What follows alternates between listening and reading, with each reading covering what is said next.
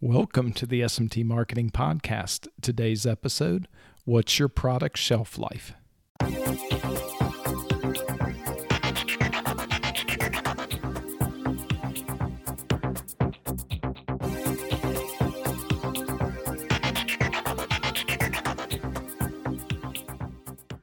Greetings. Hey, Dave Larson here.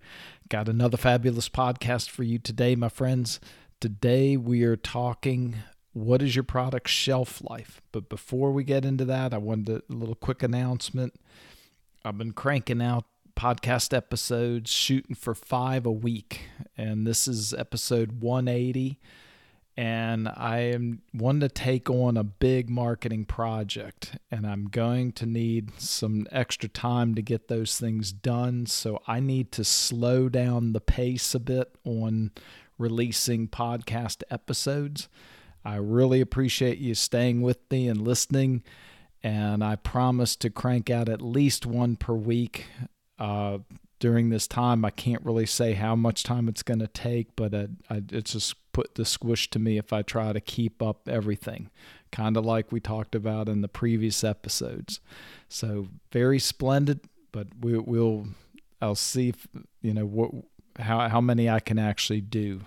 But I promise you I'll do at least one. How's that?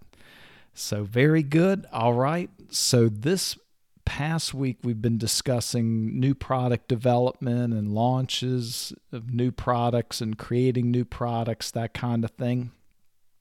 And there's one thing I want to mention, that with the speed things are moving these days, you really need to consider how long will your product be viable. So there is a lot of change and movement, and I recently upgraded my Mac OS, and this was a major change.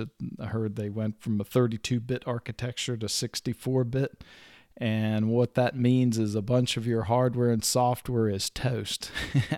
So it's got to either be replaced or just deleted and buy something new. So it just really reminded me there is an end-of-life scenario, especially in the tech products. So if you got a short lifespan for your product, you have to recoup your development and costs quicker before you run out of running room. So just want to bring that up. So if you're investing a bunch into develop software, you really need to ponder just how long it will be good. So high tech moves fast. Apps, especially for phones, seem to have a shorter shelf life.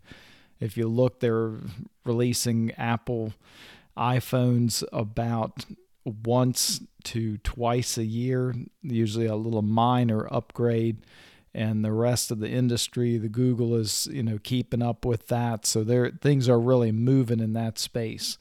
And if you're doing apps and things like that, you're expected to update them, and they really want you to be a player for the long haul.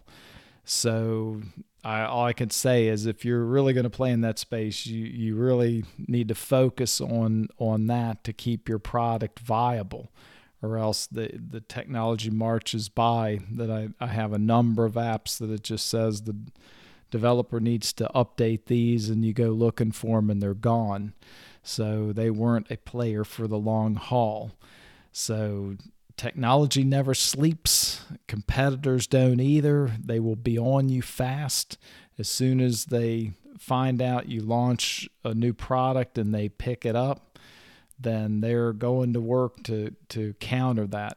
We saw that, Schwab announced no fees on any trades, and it wasn't even a week before Fidelity matched it, that they are just like in parity like that.